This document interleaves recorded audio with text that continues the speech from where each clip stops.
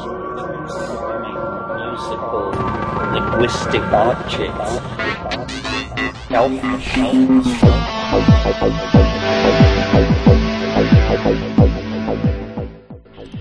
Greetings from Psychedelic space. This is Lorenzo, and I'm your host here in the Psychedelic Salon. And if you heard my previous podcast, you know that I said I was going to get this program out the next day. Now, if you've been with us here in the salon for a few years, you know that I've said things like that before, but then slipped and didn't get a new podcast out when I said I would, which once again seems to be the case. But what's different this time is that I actually believed myself when I said that a little over a week ago. So, I can't even trust myself. How's that?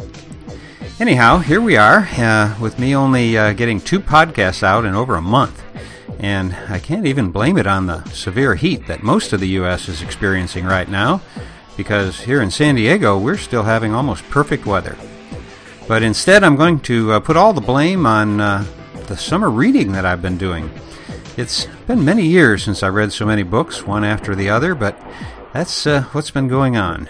Nothing exciting to report other than I've had my nose stuck in a book, in many books, and I've been neglecting my number one passion, which is being here with you in the salon. But a whole bunch of our fellow saloners haven't given up on me, and they either bought a copy of my novel, The Genesis Generation, or made a direct donation to the salon. And I'm sure that you will also recognize the names of some longtime supporters here, most of whom I haven't met yet, but who feel like they are longtime friends to me. And these kind souls are Kyle G., Paul W., Timothy H., Olivia S., Holland R., Vera H., Patrick T., CablesRus.com, Paul S., Zach M., Robert J., Michael L., and my good friend from Illinois, John J.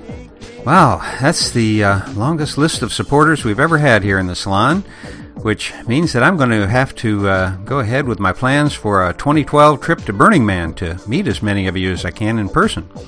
Plus, there are going to be a few other events coming up that you may want to know about, and I'll tell you all about that right after we hear today's program, which is a talk by none other than Terence McKenna. The tape that this talk was recorded on came to me from our dear friend and longtime saloner, Diana Slattery. And thank you yet again, Diana, for sending all of these great talks to me so that I could play them here in the salon. The note on this tape indicates that it was recorded in October 1983 in Berkeley, California. And as we are about to hear, once again, the Bard McKenna comes up with ever new ways to frame some of his ideas so as to make them seem almost new each time we hear them coming from yet a different direction. And so let's go back in time to over a quarter of a century ago and see what was on the Bard McKenna's interesting mind way back then. So I've spoken about 5 times about various aspects of the psychedelic experience to audiences here and at Salon and in Santa Barbara. And one of the things that is a personal interest of mine that stands out from the general background of the psychedelic experience is the way that it throws light on language. And I discovered that audiences seem fairly responsive to this question, even though it seemed to me at first fairly hard to articulate it and fairly hard to say too much about it. So tonight, to indulge myself and anybody else who has a particular interest in this aspect of it, I want to say more about it and maybe talk for 40 minutes or so and then take questions. And I think it's by talking, it's perhaps a tautology to think that by talking about a linguistic phenomenon or a linguistic problem, you can illuminate it. But I'm interested in how it strikes other people and the kind of dialogue that can be generated by talking about it. First of all, to background what I'm saying a little bit, I recently ran across a very interesting analogy or metaphor that seemed useful to me, which was, it was a historical analogy saying that when civilizations come into crisis, they inevitably, one of their strategies for survival is to cast back to an earlier period of time, an earlier cultural ideal, and then to try to exemplify its values. And as the obvious example and the most recent phenomenon of this sort on any large scale is the Renaissance, in which the breakdown of medieval society and the rise of mercantilism generated a need to cast back into time for a set of values and then to realize them. And the period of time that was chosen was classical Greece and Rome. And so painting, sculpture, poetry reflected an effort to recapture classical values. What I think is happening in the present, and by the present I mean the whole 20th century, is a similar thing, a similar culture crisis, but on a much grander and more global and more threatening scale, and a casting back for a previous cultural model that whose ideals, if we could realize them, would save our own civilization. The same idea that the Renaissance had about classical Greece. But strangely, the period that we have decided, that we have fastened on, without ever making a conscious decision, but as a reflection of decisions made in the mass psyche of the species, the period that we have settled on is the archaic period, which precedes human history. And so Cubism and the things that were done for literature by Joyce and Pound, and the glorification of barbarism and the recovery of the unconscious, first the sexual nature of the unconscious through Freud, later the mass archetypal structure through Jung. In other words, the great movements of the 20th century, even Marxism, can be seen as efforts to recapture prehistoric sacral values. And this process has been going on for 50 years or so, different adumbrations of it at different times. And now, and for the past 10 years or so, the theme of shamanism, the rediscovery of Paleolithic religion, and the rise of the use of hallucinogenic drugs, which were the driving force of Paleolithic religion, has come into the fore. Well, okay, holding that in your mind for a moment, recall Marshall McLuhan's idea that technologies for conveying information shift ratios in the mass psyche and the way that it relates to the world. And he was famous for predicting what he called electronic feudalism. He said that the television screen was more like a page of manuscript than a page of print, and that as the linearity and uniformity and rational assumptions of grammar were transcended in the conveying of information, to be replaced by electronic gestalts that were looked at rather than read, that the ratios between the senses would shift, and that this would have profound effects on art and the history of ideas and this sort of thing. What is happening is that a kind of super McLuhanistic phenomenon is happening, where we are collapsing not into the electronic feudalism that he discussed, but into the electronic tribalism which he discussed. And it is shifting our sensory ratios away from the audio and toward the visual. And this brings me now to my subject, which is the transformations of language under the influence of the psychedelic experience. The fact that there is a spectrum of vocal and psychological and psychomental phenomena that range all the way from the recitation of learned material through freely formed speech and into these trance-like religious phenomena that go under the category glossolalia.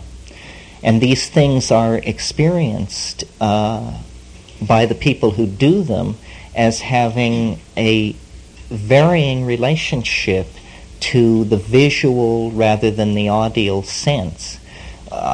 We had a discussion a couple of nights ago with Ralph Abraham about when you are asked to conjure the idea of an orange, what is this idea made out of? When you close your eyes and think of an orange, is what you think of made of language, or is it made of light? And what you say in answer to this question, what does it say about you and your the way in which you're embedded in your culture? Under the influence of psilocybin, particularly, the language-forming centers are activated, and they are activated in tandem with the visual cortex, so that forms of synesthesia are experienced, which are linked, first of all, to sound, so that people singing control the fabric of hallucination through sound. And we found this to be true of ayahuasca in the Amazon, where definitely the shaman's use of voice controls the fabric, the visual fabric of what's going on.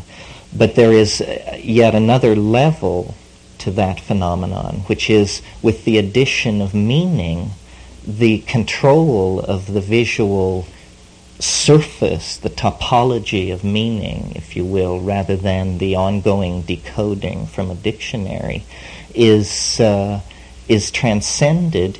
Meaning then is able also to work its adumbrations on this topological surface, and you see into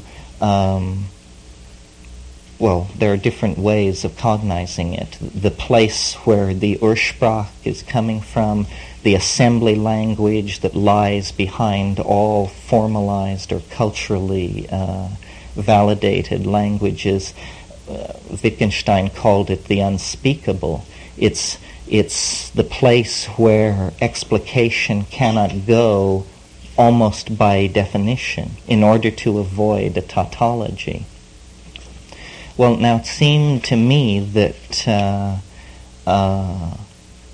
the nearness of these tryptamine hallucinogens to normal metabolites of brain chemistry and the fragileness that people like McLuhan and Julian Jaynes have shown to be a part of the way we construct our world. In other words, that it's a delicate balance of chemistry and language and history and these sensory ratios. That given all this, it seemed probable to me that this phenomenon encountered in deep psychedelic experiences with psilocybin actually has a potential historical impact.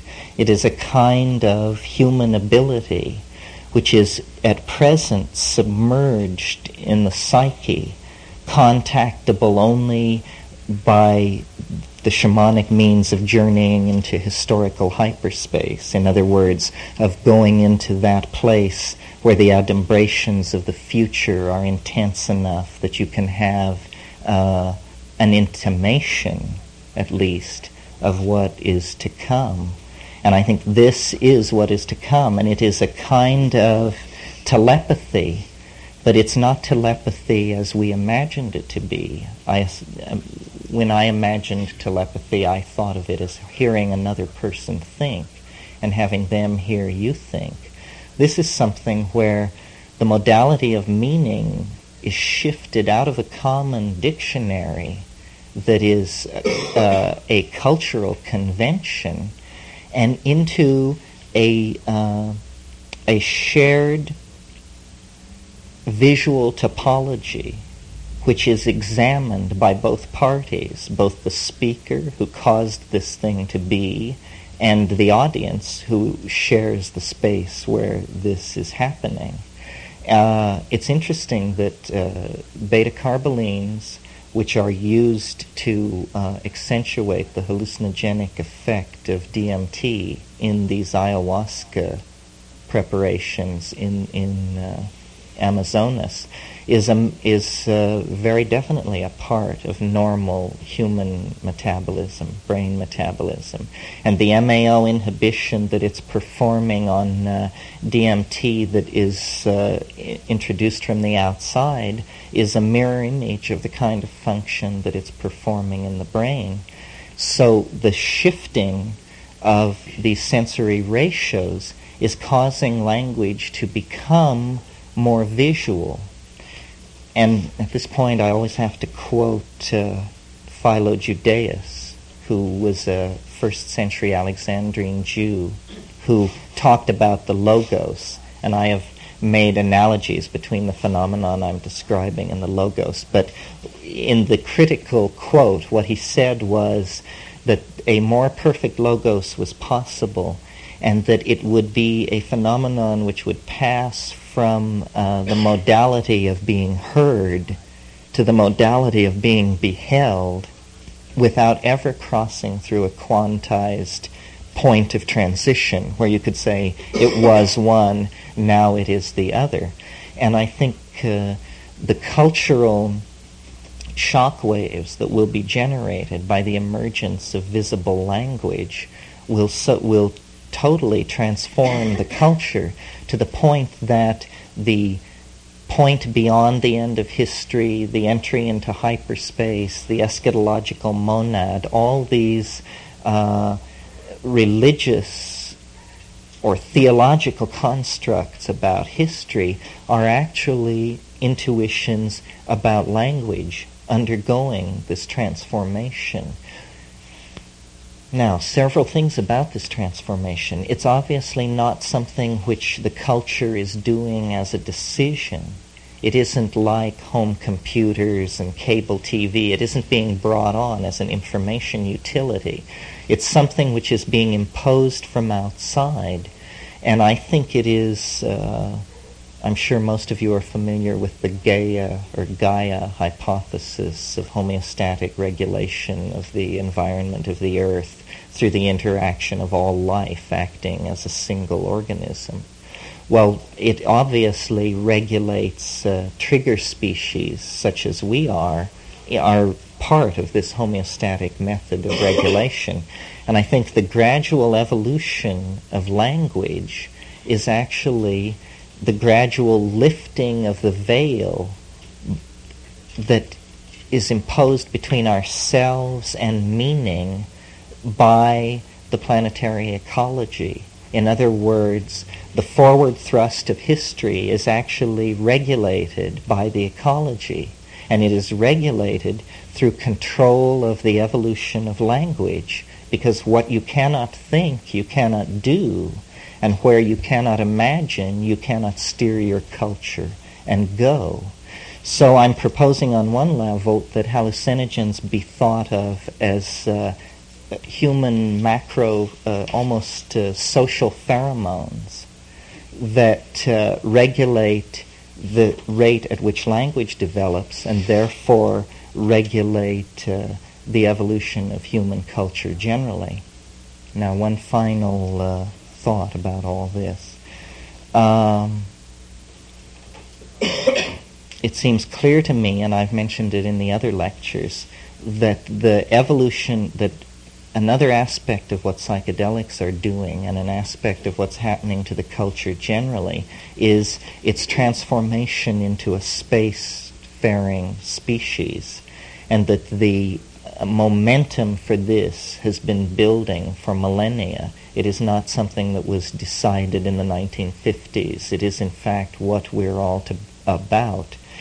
I looked at a book recently by Terry Wilson about Brian Geisen called Here to Go, and he asked the question, what are we here for? And he answers himself, we're here to go.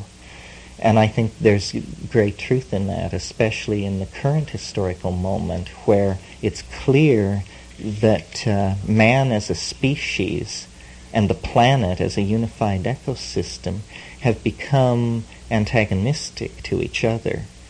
And this is not unusual in nature. In fact, it's a phenomenon that occurs between a mother and a fetus. When the fetus comes to term, when the birth is imminent, it must happen. Otherwise, the survival of both parties is threatened, even though the birth trauma for the mother and the child represents one of the major crises that they will face in their sojourn in existence. Nevertheless, it is inevitable and necessary, and if it comes off correctly, why, it's to the good of everyone.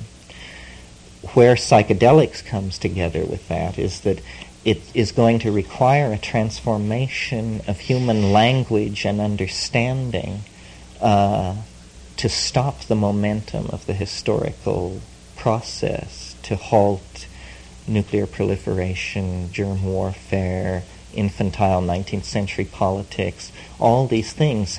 It cannot be accomplished through a frontal assault upon it by political means. And the I Ching says, you never confront evil directly, because when it is named, it sharpens its weapons and it learns to defend itself.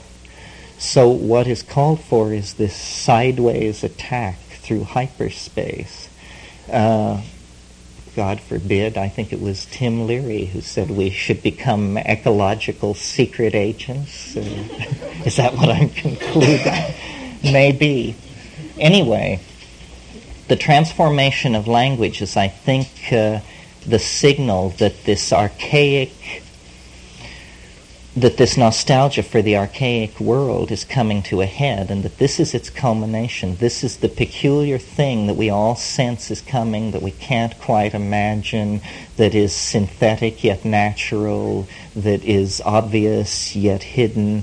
And the interesting thing about it is that it emerges from an inner personal frontier. In other words, you're not going to hear this on the evening news. The president is not going to explain it to you. The Secretary General of the UN isn't going to explain it to you. You are only going to advance into understanding this phenomena to the degree that you apply yourself to your being, to attention to being, to reflection on reflection, to attention on attention. And then it will become clear. And because it is a gradient of evolution, it doesn't come with the force of a revelation. It is something which is drawn out, almost in the same way that we move forward into time. This thing is drawn out. In fact, you could almost say that the act of history, or the fact of history, is a macro phenomenon that arises out of the microphysical fact of millions of people evolving their language. That is what causes the moving wavefront of historical becoming. So transformation of language through psychedelic drugs is a central factor of the evolution of the social matrix of the rest of the century. My brother is working on the theory, putting together the argument for the idea that actually human history has always been mediated by man's interaction with hallucinogenic drugs, and that this is the pheromonal regulator that links us to the rest of the ecology. And it's simply accidents of botany and alkaloid distribution and historiography that allowed a culture to arise in Europe, which was an area confined geographically and poor in psychedelic plants, so that the mystery was confined to places like Eleusis and peripheral cults like possibly the mushroom berserkers or Amanita-using cults in the Arctic regions. And because of those accidents of botany and geography, a culture was able to get loose from the tight constraints that the unconscious imposes. But nevertheless, that culture then was the Promethean culture, the Faustian culture, which claimed the energies which will then send the mind tribes to the stars. If it had not been for this historical episode, we would essentially be at the Amazonian level of culture, which is suspended in the hallucinogenic dream, but oblivious to the historical forces which are bearing down on that. And tribalism is a social form which can exist at any level of technology. It's a complete illusion to associate it with low levels of technology. It is probably, in fact, a form of social organization second only to the family in its ability to endure. So, this must seem very strange to some people and home ground to other people. Are there any questions at this point? Nary a taker. Yes. Yeah, that last generalization sounded real broad. Maybe you could expand on how tribalism is a social form that can exist at any technological level. Well, I think it's an attitude toward genes and property and information. The institutional, hierarchically structured societies that we associate with our own culture, which I assume we define consciously or unconsciously as somehow the superior culture, is just inherited from tribal organization, but with a need to abstract the leadership quality so that control could function over wide areas. But electronics actually is, the entire human community is enclosed in a light second of travel. So the globalism is real. I mean, when I first read McLuhan, it seemed to me very true, but a thin voice crying in the wilderness. It was hard to see if out of all the trends working in society, that was how it would come to be. But it certainly seems to be so. I think, it's as H.G. Wells said, history is a race between education and disaster. And I think, that education was losing that race until electronics came along.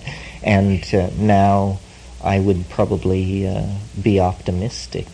I think that there is a global commonality of understanding coming into being, and it is not necessarily fostered by institutions. For instance, the invention of the microchip, which makes possible the personal computer, it was actually thought to be a mistake. It was not fast enough for the Defense Department purposes that it was engineered, that the research project that produced it was aiming for. And they produced instead this weird thing which they couldn't imagine what to do with because it was too slow for any military or industrial application. But someone realized, that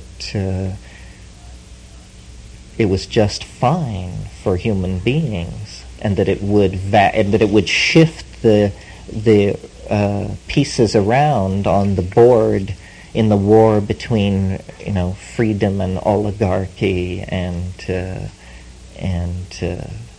human individuality and all these forces which seek to oppress it. So I don't believe that the historical process is under the control of any of the many, many institutions that would wish to control it. The break between nature and man has been overstressed, I think, and that we should realize, that we are very strange, but you can find very odd adaptations at many levels. And when you look at the global ecology, you see that there must be a species like us, or otherwise it would mean that evolution gives up at the planetary level, that somehow when it encounters the edge of the atmosphere, it just says, okay, well, that's it. If the star goes, we all go, and there's no way around that. But actually, the obvious way around that is a technical species, a minded species that will open a hole using energy and understanding through which everything could escape if it had to. Because, as the data flows back from these probes moving out through the solar system and beyond, it turns out that the 19th century intuition of catastrophism was very correct, that the universe is in fact a very turbulent place, and that you only have to open your time window a little bit, to like 100,000 years, for the probability of very turbulent events that a global ecosystem would react to, and strategies have to be evolved. I mean, Francis Crick has come out with his belief, the panspermia idea, that life actually evolves in a deep space environment and is conveyed then to planetary environments where it can adapt and evolve evolutionary strategies by cometary material. At one point, we suggested that Stropharia cubensis, the psilocybin mushroom, was actually an intelligent species whose method, whose strategy of evolutionary advance was the spore, which could actually go into a kind of suspended animation for hundreds of thousands, millions of years, and by that means radiate through the galaxy over very long periods of time. And that seemed like a very radical idea at the time. We hypothesized that spore liberation by an agaricus on the planetary surface, then through Brownian motion and accumulation of global charge on the surface of the spore, that there would be a small number of these tending to percolate out of any given atmosphere. And given the enormous amounts of spores that are released, you could make an argument for this kind of evolutionary strategy. But Crick, who discovered DNA, makes a much wilder hypothesis, which is that you don't even require a planetary ecosystem for DNA and life chemistry to evolve, that it can evolve in ultra-cold regimens in interstellar space and then be conveyed to various planetary chemical regimens where it can respond and grow. And all of these things, life, which we know from the rock that is dug out of the South African chert, you can date back to at least 3.5 billion years. That's longer than the life of 40% of the stars in the universe. So life is not an ephemeral process in an entropic universe. Life is a process that has a duration that exceeds that of star life.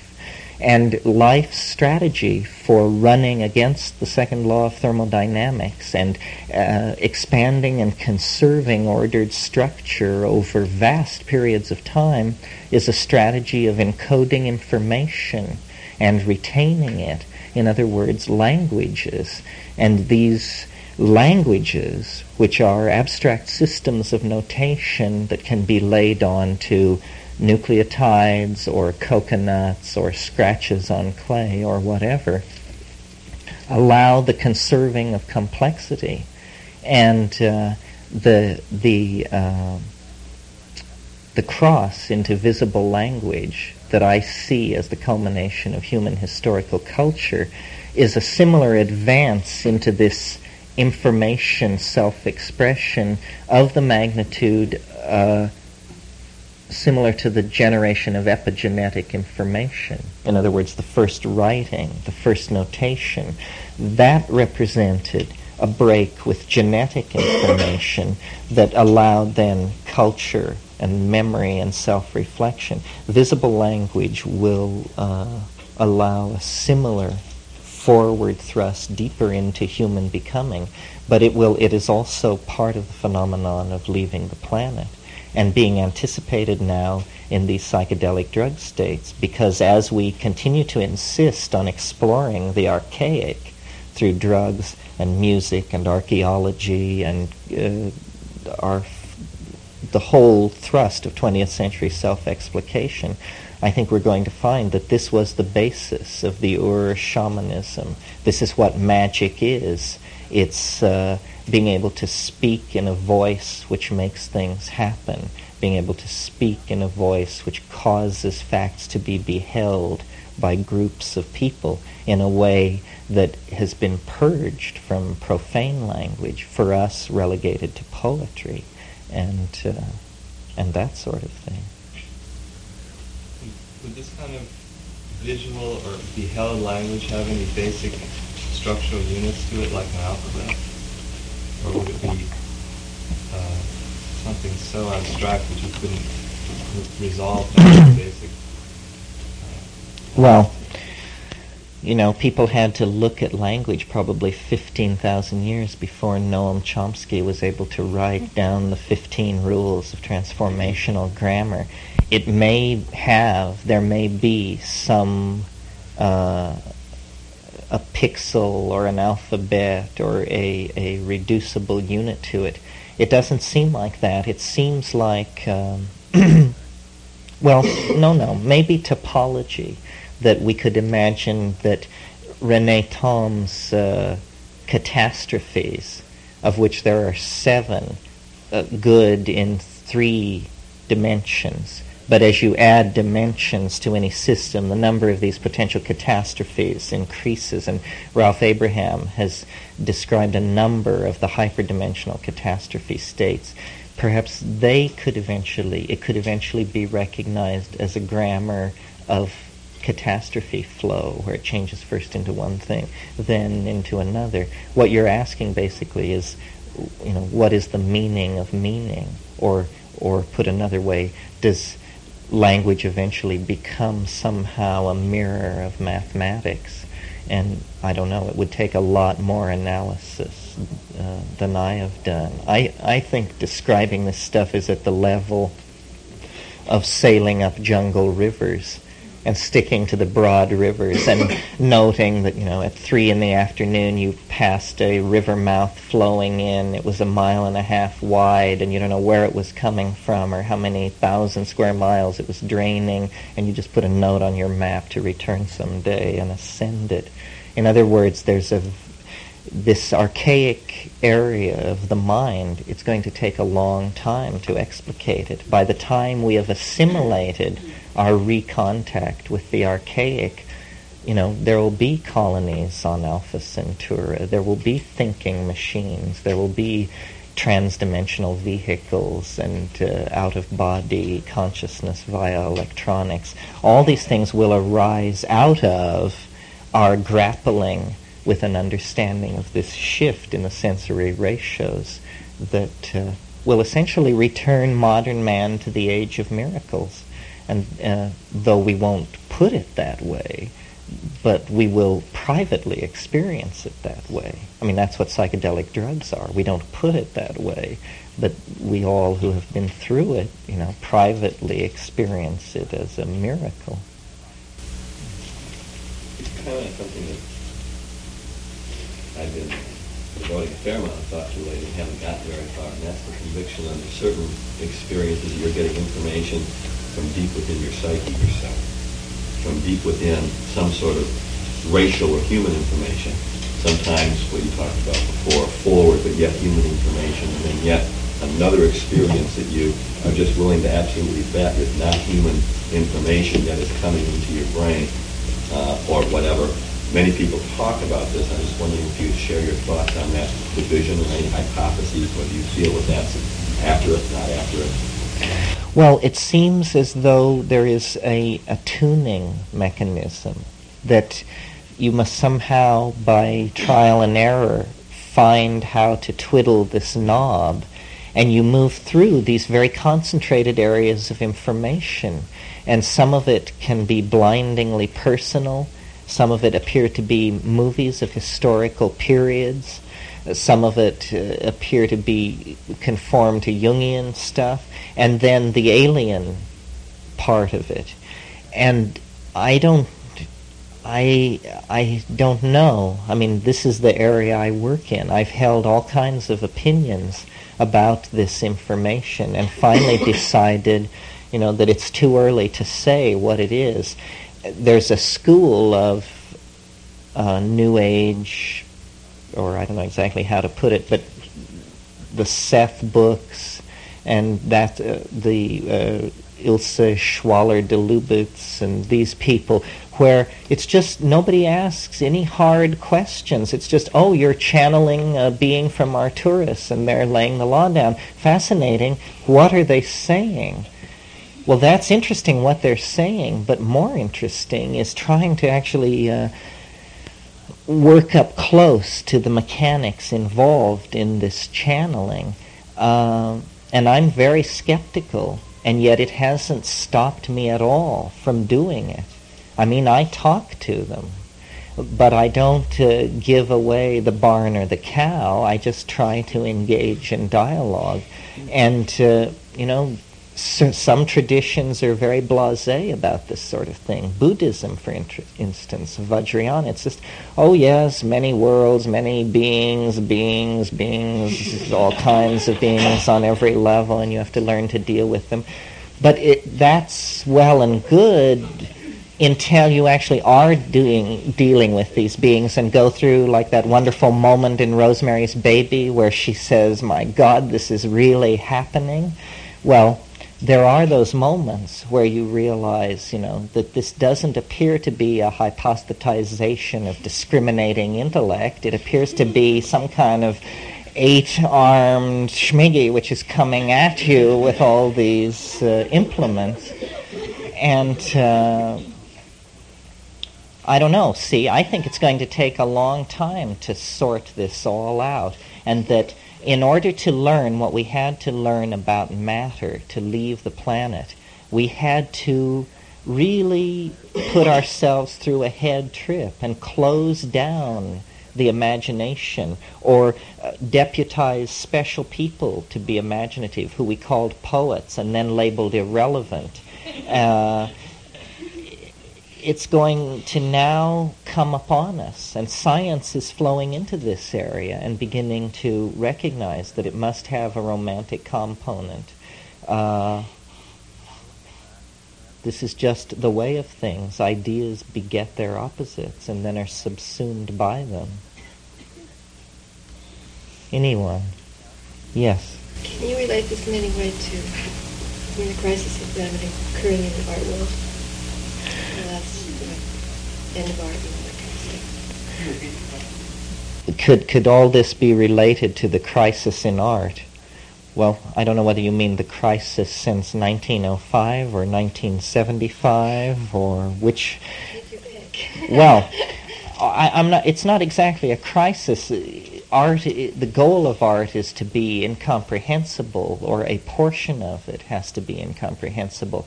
I think these paintings at Lascaux and Altamira, which are now dated at 19,000 years old, when the first ones were discovered in the 1890s, they were thought to be 400 to 500 years old.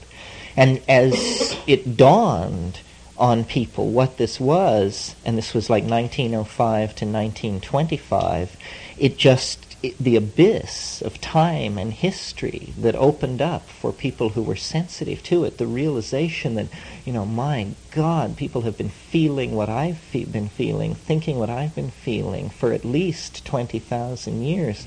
And this impacted on Picasso, it impacted on Miro, it impacted on Klee, it impacted on Marcel Duchamp, all of these people. And much of the bad boy antics of modern art is actually, it's when you bring a primitive home to dinner.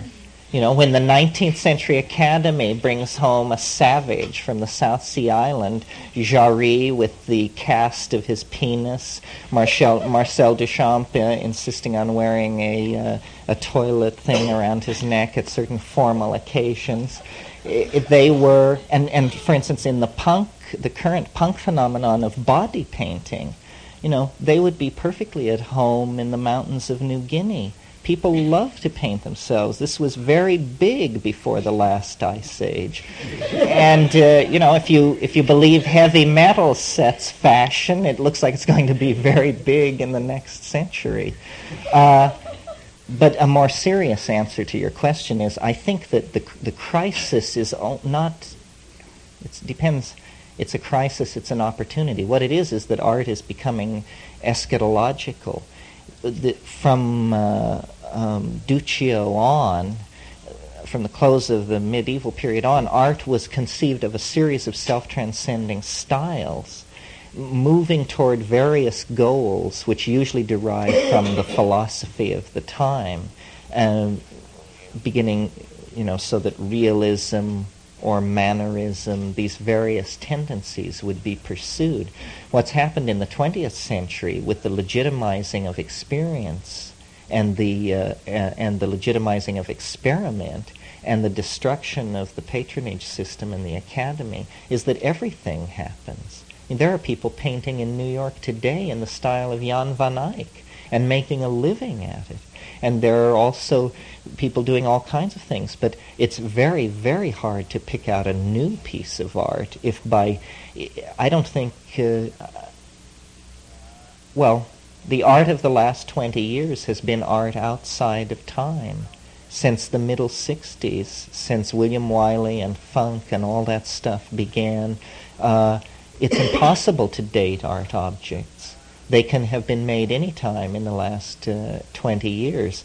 This is what eschatological time will be like, a transcendence of style and people simply working in these various modes of self-expression which compete in a great atemporal carnival wherein, unfortunately, the values of the marketplace play too great a role, but no other way of mediating it has been found.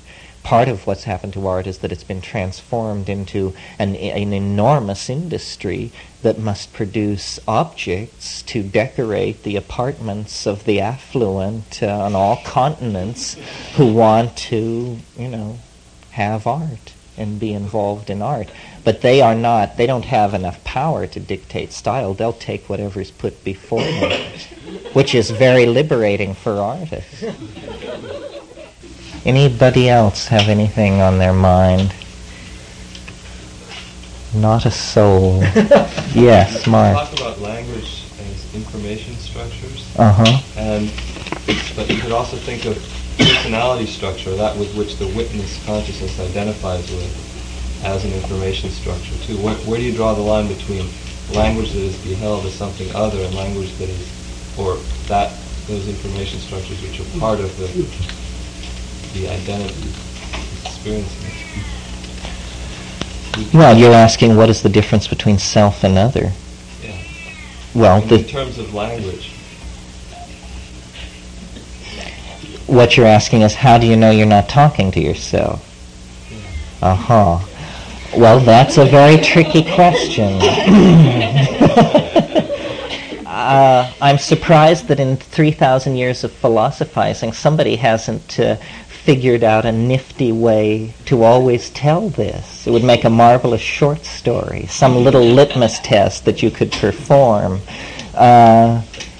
Pretty much you have to go on intuition. Of course, what you always say is, I can't possibly know what I'm being told, therefore it isn't myself. But that's a very naive view of the psyche. On the other hand, when that reaches excruciating proportions, there's a tendency to abandon sophistication and just believe in it anyway. But this thing about the shifting boundary between self and other is very tricky. When I first smoked DMT, for instance, I mean, I saw an absolute break between self and alien I mean, I was myself and they were the aliens. But then, over years of working out with it and seeing how it comes on with psilocybin, where instead of forming up over 40 seconds or so, it comes together over half an hour or 40 minutes, and you have to breathe and you have to ease it in. Then you see how, it is a kind of thing which emerges out of myself. It's like I pull a psychic plug and the opaque ink drains away, and there's this marvelous coral-like organism which I didn't think was a part of me, but, perhaps all through life and death we keep discovering new organs capable of amazing things that we didn't know we had. And, but I don't know. I mean, I don't think you can ask a single person to know. I think this is the question that shamanism deals with. And not all, it's a mystery. It's a mystery. Not only is the other the self, but is the other God? Is the other the species mind of the planet? Is the other a genus loci, a kind of God, but a local force of some sort?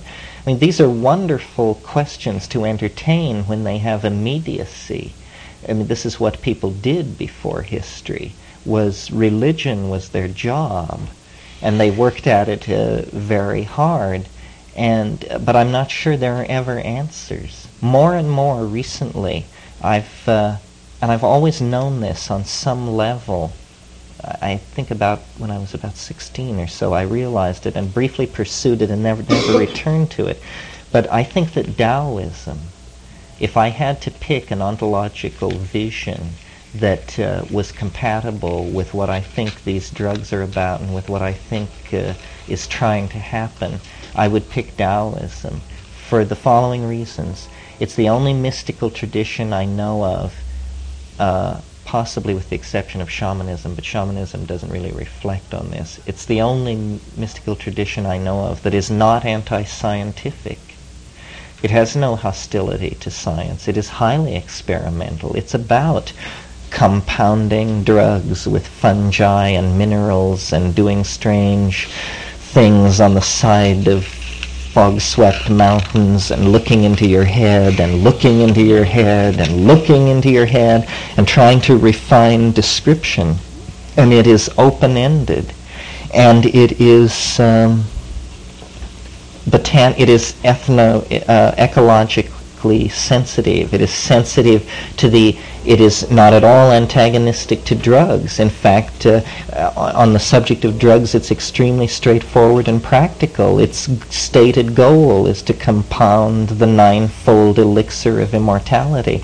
And then how you do this, various methods came and went through the ages. But its stress on technique, its stress on analysis, its stress on contemplation without method.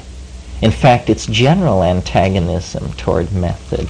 All these things endear it to me a lot, and I think it's very compatible with the shamanic stance. In fact, we cannot, we are modern people, and even if you think of yourself as a practicing shaman, I don't think of myself that way. I think of myself as a shamanologist.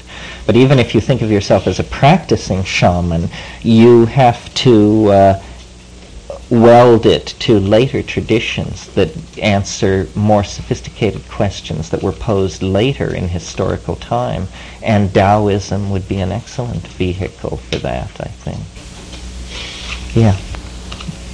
Yes, in the Hindu mythology, there is reference to the state of being dissolved into the absolute, or being one without a second, not defined by any past historical reference. Is that in any way coincident with what you're talking about? Yeah, I think it is. This one without a second caused me to think of Plotinus. One of his definitions of the mystical experience was he called it the flight of the alone to the alone, which mathematically adds up to the one without a second.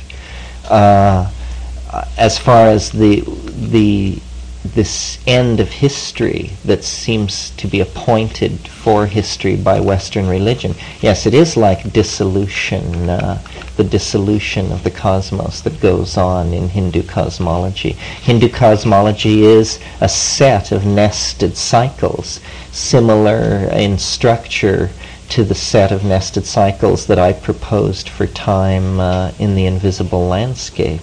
And I think we're running into one of those compression points, that everything that has been going on this planet for the last billion years has been a series of telescoping processes of ever accelerating intensity, connectivity, and momentum, leading finally to the generation of consciousness. A moment after that, historical civilization. A moment after that, modern science. And a moment after that, starflight. And it is just, a 10,000-year rush from monkeyhood to starflight. A geological moment, but historically a grand opera that has everybody on the edge of their seat, because if the ball is fumbled, that's all she wrote. And there's nothing that says that we must succeed, or at least we cannot assume that there's something which says that we must succeed. Even if we are the chosen target species of Gaia, Gaia may not have all fingers on the button. We don't know where our own power ends and begins, and where the power of the other begins and ends. And so we have to make our way carefully into these dimensions. Shamanism is thousands of years of accumulated information on how to navigate in these spaces. If we are becoming a shamanic society through the metaphor of spaceflight, we are going to have to recover this information, and there'll be some chills and spills along the way, I'm sure. Yeah, Terence, I had a question. In the traditional use of substances that you've described, there's ritual around it. And there's also intention generally from the shaman around healing and focus around hunting, real earthly kind of pursuits around survival. And that seems to ground the experience in many ways, or provide a focus for it. When we do it by ourselves, sans ritual, sans this kind of language, sans this kind of training, we're prey to the whole deceptions of the mind. right. And so my question to you is, what sort of critical inquiry do you personally use, or what kind of critical language do you personally use with these forms in front of you? How do you know guard against self-deception? You use the word critical analysis. What does that mean? Translate practically speaking. Well, it isn't so much in confrontation with the being that you have to have this critical analysis. In confrontation with the being, you act from the heart and in the moment, but it's later. It's what do we think about these things as we sit here now, relatively unstoned. And your question raises all kinds of issues. I said I didn't think anyone was a shaman, or that I thought of myself as a shamanologist. This is because a shaman is educated by other shaman, inculcated, chosen out, educated, and brought along. In our society, we have to do it all by ourselves. And, I've made a comparison to a man walking along the beach and coming upon a fully rigged sailboat. How likely, comparing the sailboat to the psychedelic drug, how likely is it that this man can learn to sail without killing himself? Where, it is no great matter to learn to sail if you learn from a sailor. So this is the first barrier that's posed for us, or was posed, I think, in the 60s, when there were a lot of casualties to psychedelics, because it was assumed that everyone should do it, and so millions of people did. And actually, there are few societies where everyone does it. And those where that is the case, or where, for instance, all men do it, are not probably the most advanced shamanisms on the planet. So it's a kind of a profession. It's almost like clergy. It's to be deputized by the society as an ecstatic for the purpose of introducing back into society the material that comes from the mystical voyage for purposes of cultural renewal. The chief thing which grounds the shaman, at least in my practical experience with them, is the curing. And Merciliade insists on this, that the primary function of the shaman is to cure, and that all these other things go toward that. We all have to cure ourselves in a sense, in the sense that is contained in the notion that a psychedelic drug is a deconditioning agent. Now, I don't think a psychedelic drug is particularly a deconditioning agent if you're Witoto or Bora or Muinani or something like that, and you take it. You don't then denounce being that and leave for Lima. But in our culture, psychedelics have had this effect of triggering a very fundamental questioning of values and intensifying alienation and creating alienated subclasses. This is a symptom of the general unhealthiness of the society, that you can't be psychedelic and be 100% of this society, that certain things seem to impose themselves in your way. So I don't think that there is any easy answer to your question.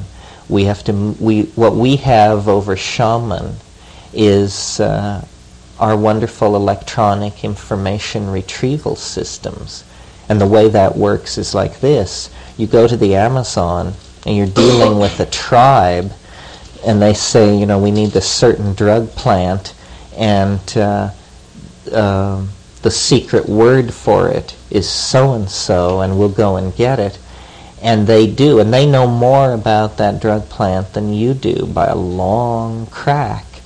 But you ask them, did they know that the people 20 miles further up the river use a different plant called something else? And you know this because you read it in a Harvard Museum botanical leaflet, which tells you that, and they are astonished.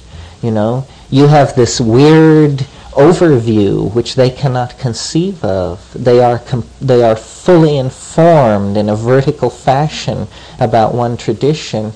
But you, by writing to Boston, Massachusetts, and getting these leaflets and reading them, are more prepared to discuss the generalities of Amazon shamanism than most of the people you meet. And this is a great resource, not to be sneered at. There's a lot of information, and like, for instance, when you read Merciliade's Shamanism, the Archaic Techniques of Ecstasy, this is a global overview. And I'm not saying you know more than any one single shaman knows about shamanic ecstasy, but you have a certain kind of knowledge which prepares you, a generalized cosmology which prepares you. And these are the best maps that we have, so we have to make use of them. Ellen? Could you comment on how that issue relates to the more general one that seems to contain it, of the turning towards the archaic, the attempt to recapture or reintegrate the unconscious forces after a period of deliberately not being able to do so as a society, and how that's going to affect both individual and social change over the next visible historical horizon? Well, obviously, just on the surface of it, Freud in Civilization and Its Discontents made the point that sexuality is necessarily repressed for civilization to be possible. Sexuality is being redefined in this modern context, in an archaic context, so that it becomes more generalized. The romantic ideal gives place to a kind of tribal ideal. This is obviously happening and related to psychedelics and this effort to recapture the archaic. That's probably the major impact that it will have, because we have our hang-ups are all hung around the issues that sexuality posed for civilization and the various solutions that were found in various times, all of which were, or none of which were ever viable. This is what makes us feel sort of uncomfortable about ourselves, is there's never been a set of social rules that worked so well that most people weren't involved in trying to subvert them.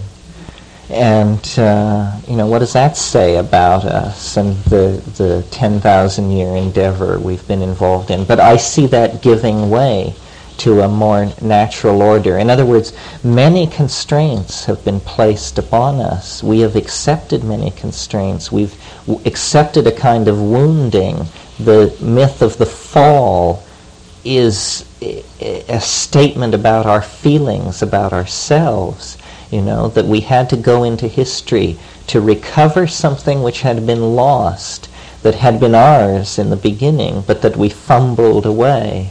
And then we had to descend into history and recover it. And it is this Edenic innocence and the adumbrations that it will create at all levels of society.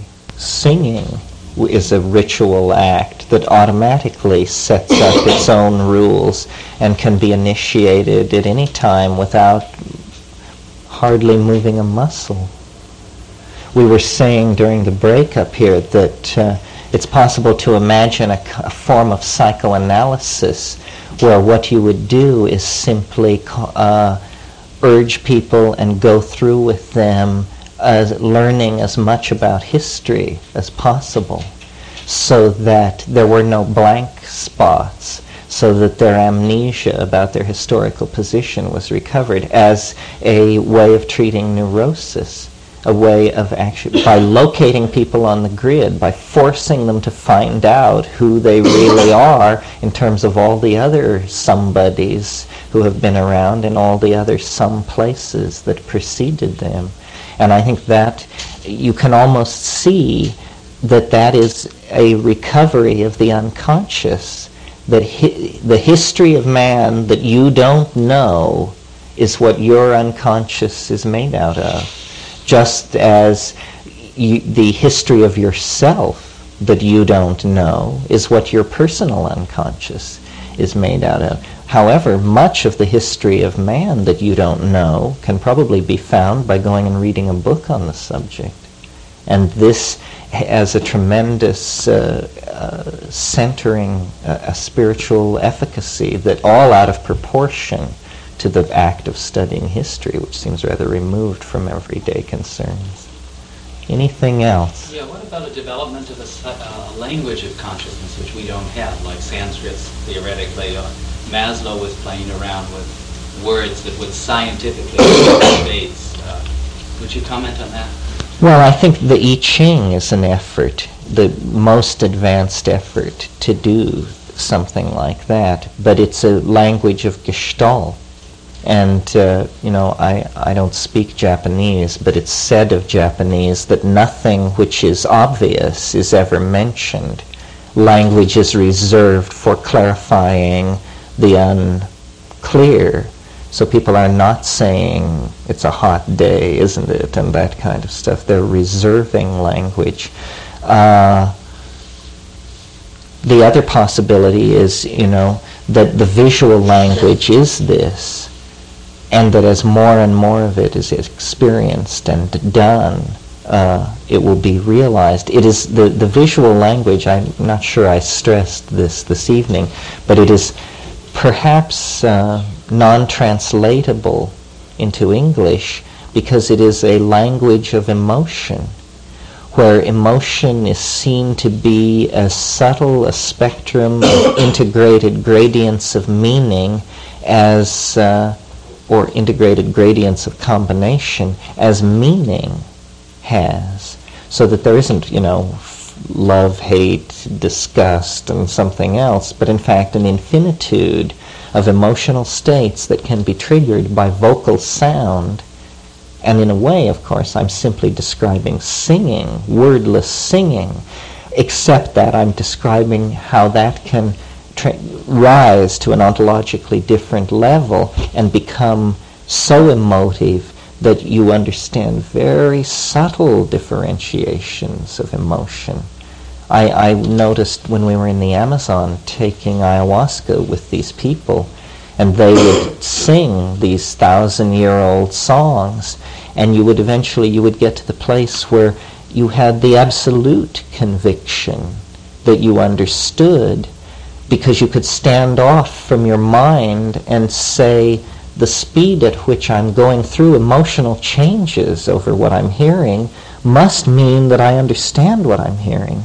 Because if I didn't understand it, I would just have a certain generalized emotion about it. But it is changing my interior state so rapidly that it is like the experience of understanding. That's the only thing it can be compared to.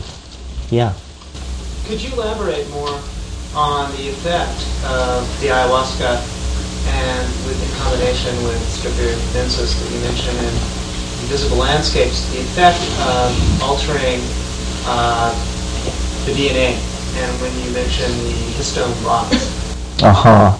Yes, well, the core chemical idea in the Invisible Landscape, for those of you who haven't read it, is that it is possible, or it was hypothesized that it was possible to use sound to cause hallucinogenic drug molecules that were present in the nucleus of neurons, having arrived there through axioplasmic transport from the synapse, to cause them to occupy bond sites in DNA, the bond sites specifically which lie between the nucleotides, and the molecular dimensions and everything are correct for this to be possible. In fact, it's been shown in vitro that certain hallucinogens do preferentially bond into DNA, in very elegant experiments in which DNA was exposed to hallucinogenic drug molecules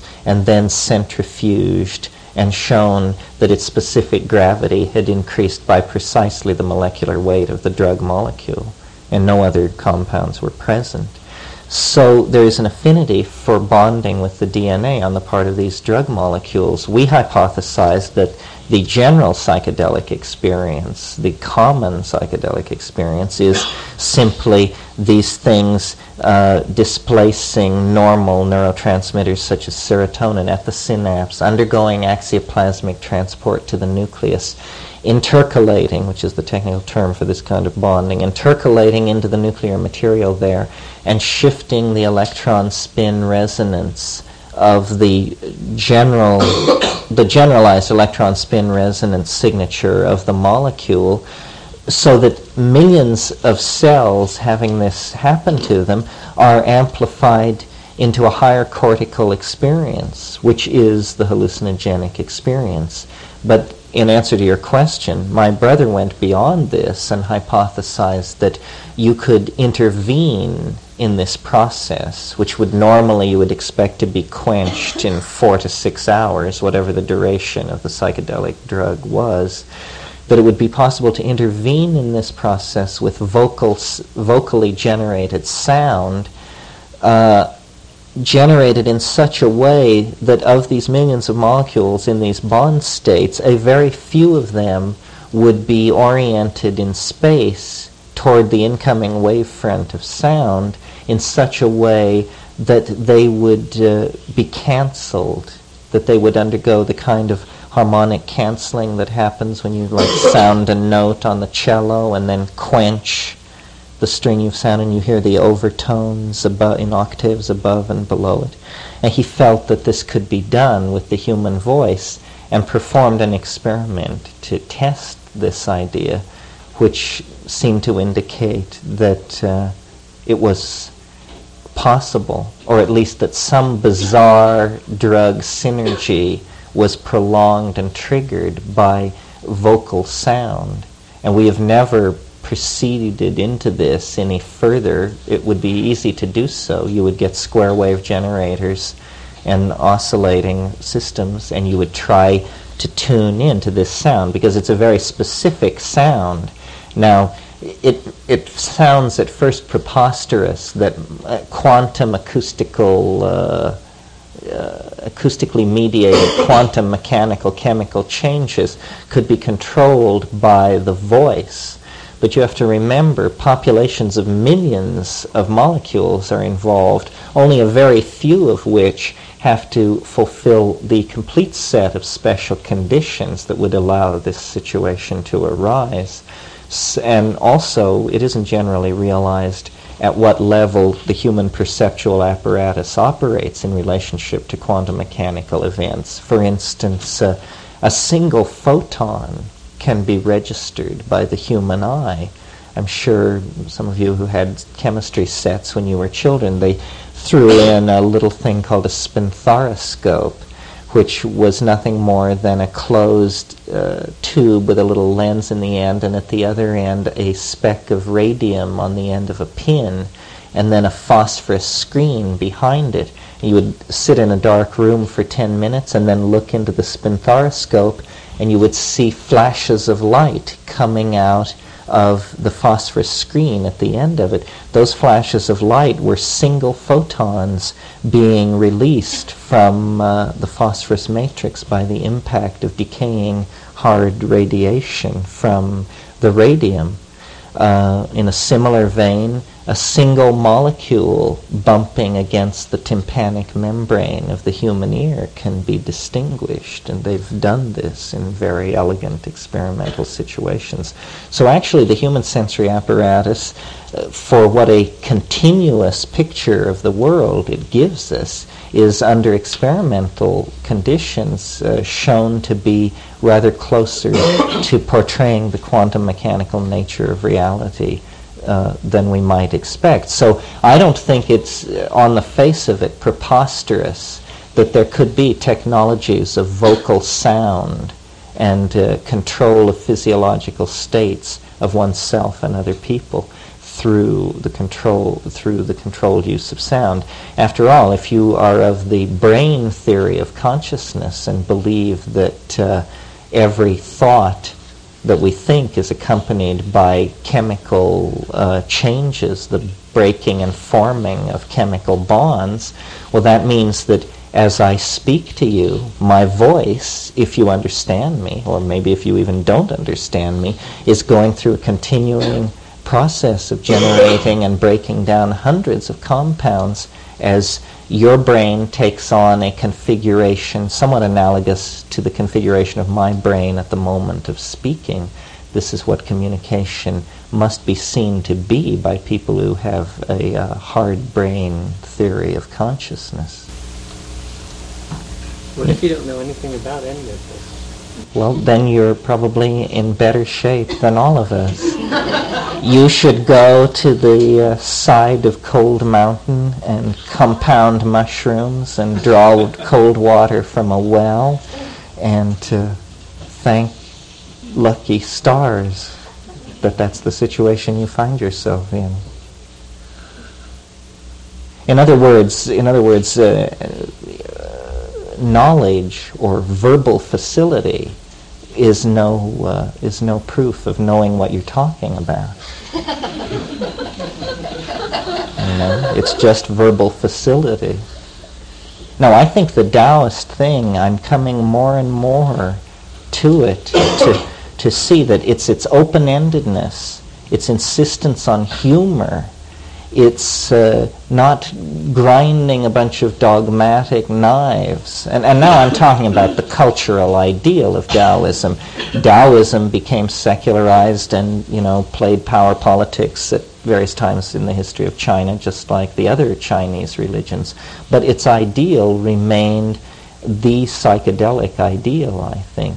And it's basically a dropped out ideal. It isn't that you should return to the court and take up the counsel of the king and try to save his ass.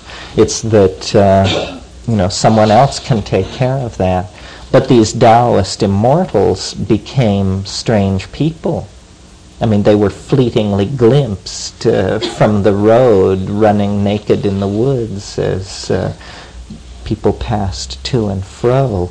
And knowledge, I have said this before, made the analogy between understanding and gravity, that, as something becomes gravitationally more and more dense, it eventually is so dense that light can't leave it. No information can leave it. It's said to be a black hole. It has curved space around itself, and no information can leave it. I think as you advance on the path toward enlightenment, it becomes harder and harder for people to understand you. And when you finally achieve enlightenment, you can't say anything at all. And anything you say must be misunderstood. That's the proof that you're enlightened. If you're a perfect black hole, you must be incomprehensible. No information must leave you. So if you understood anything I said tonight, it's a perfect proof that I'm far from enlightened. But thank you for coming anyway. Maybe on that note we should knock off. Is anyone burning? Good, then let's knock off.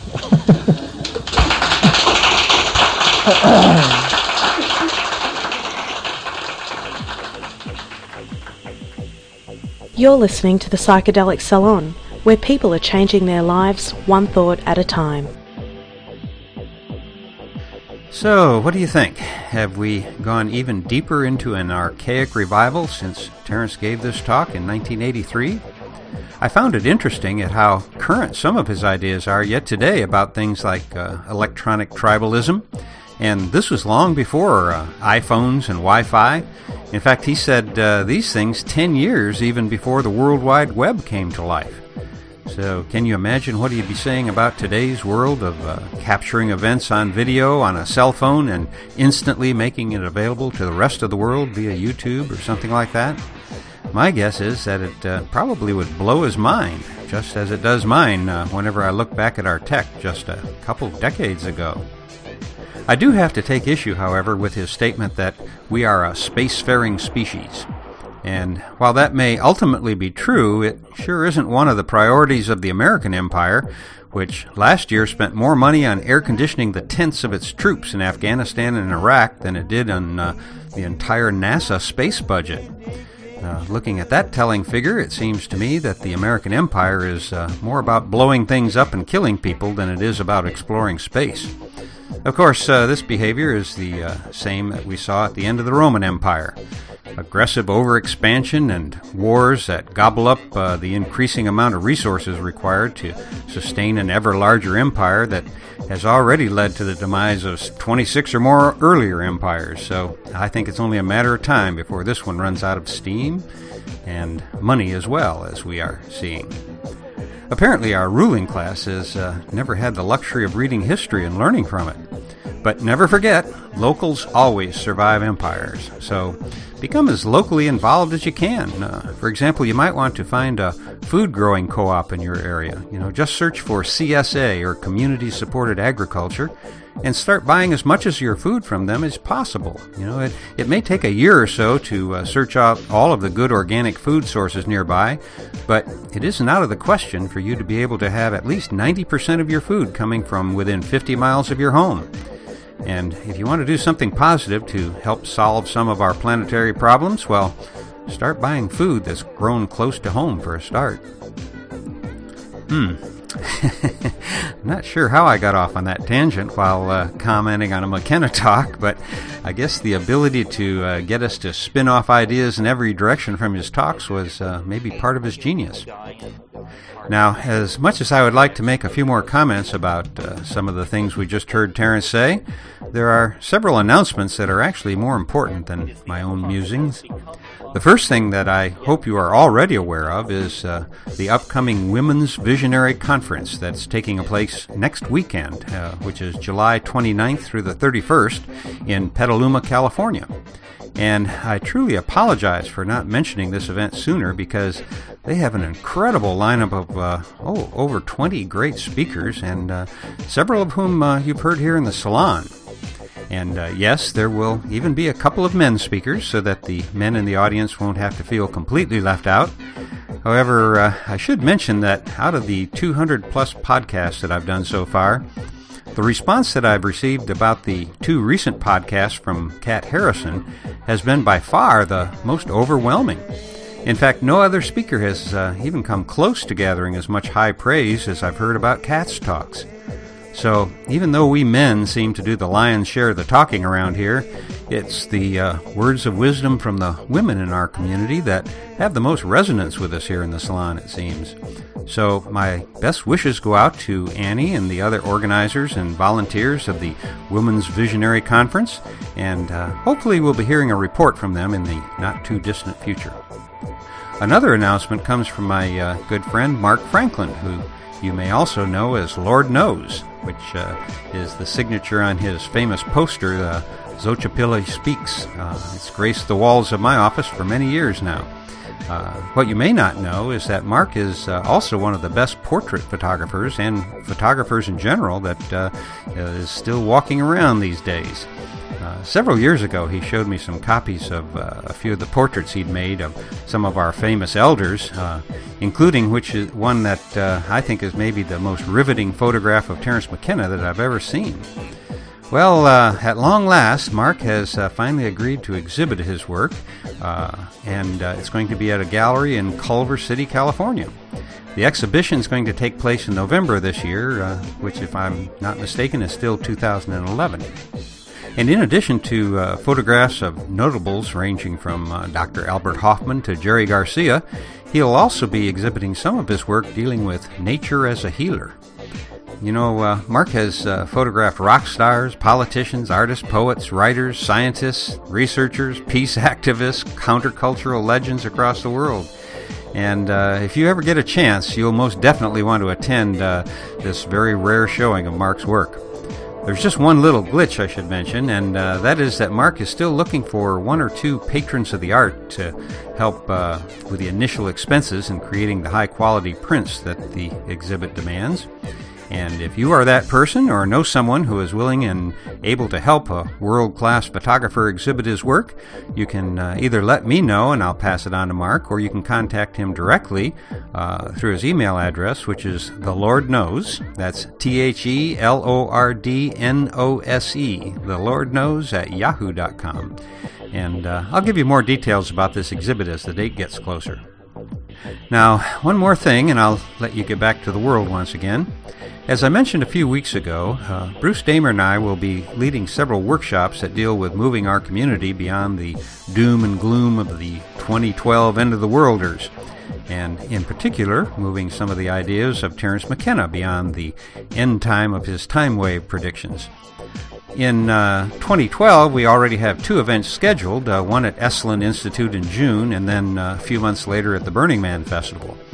But as it turns out, we don't want to wait that long to get going on this project, and so the first of these workshops will be held during the last weekend in September of this year, 2011. And if you are in the Seattle area, we hope that you'll be able to attend. In a week or so, we'll have a website up with all the details, but for planning purposes right now, I can tell you that the workshop will be held on Orcas Island over the last weekend in September, and the cost is being kept to a minimum so as to only cover the expenses associated with the event, which means that tickets won't be more than $50, and after the expenses have been covered, the plan is to send any excess money to the Shulgins to help with Sasha's medical expenses. And I'll say more about this in my next podcast. But for now, I'd better get out of here, and so I'll close today's podcast by reminding you that this and most of the podcasts from the Psychedelic Salon are freely available for you to use in your own audio projects under the Creative Commons Attribution Non-Commercial Share-alike 3.0 license. And if you have any questions about that, just click the Creative Commons link at the bottom of the Psychedelic Salon webpage, which you can get to via psychedelicsalon.us. And if you're interested in some of the stories that may or may not have led you and me to where we're sharing this moment together, you can read a few of them in my novel, The Genesis Generation, which is available in Kindle and other ebook formats, as well as a pay-what-you-can audiobook read by me. And you can find more about that at genesisgeneration.us. And for now, this is Lorenzo signing off from Cyberdelic Space. Be well, my friends.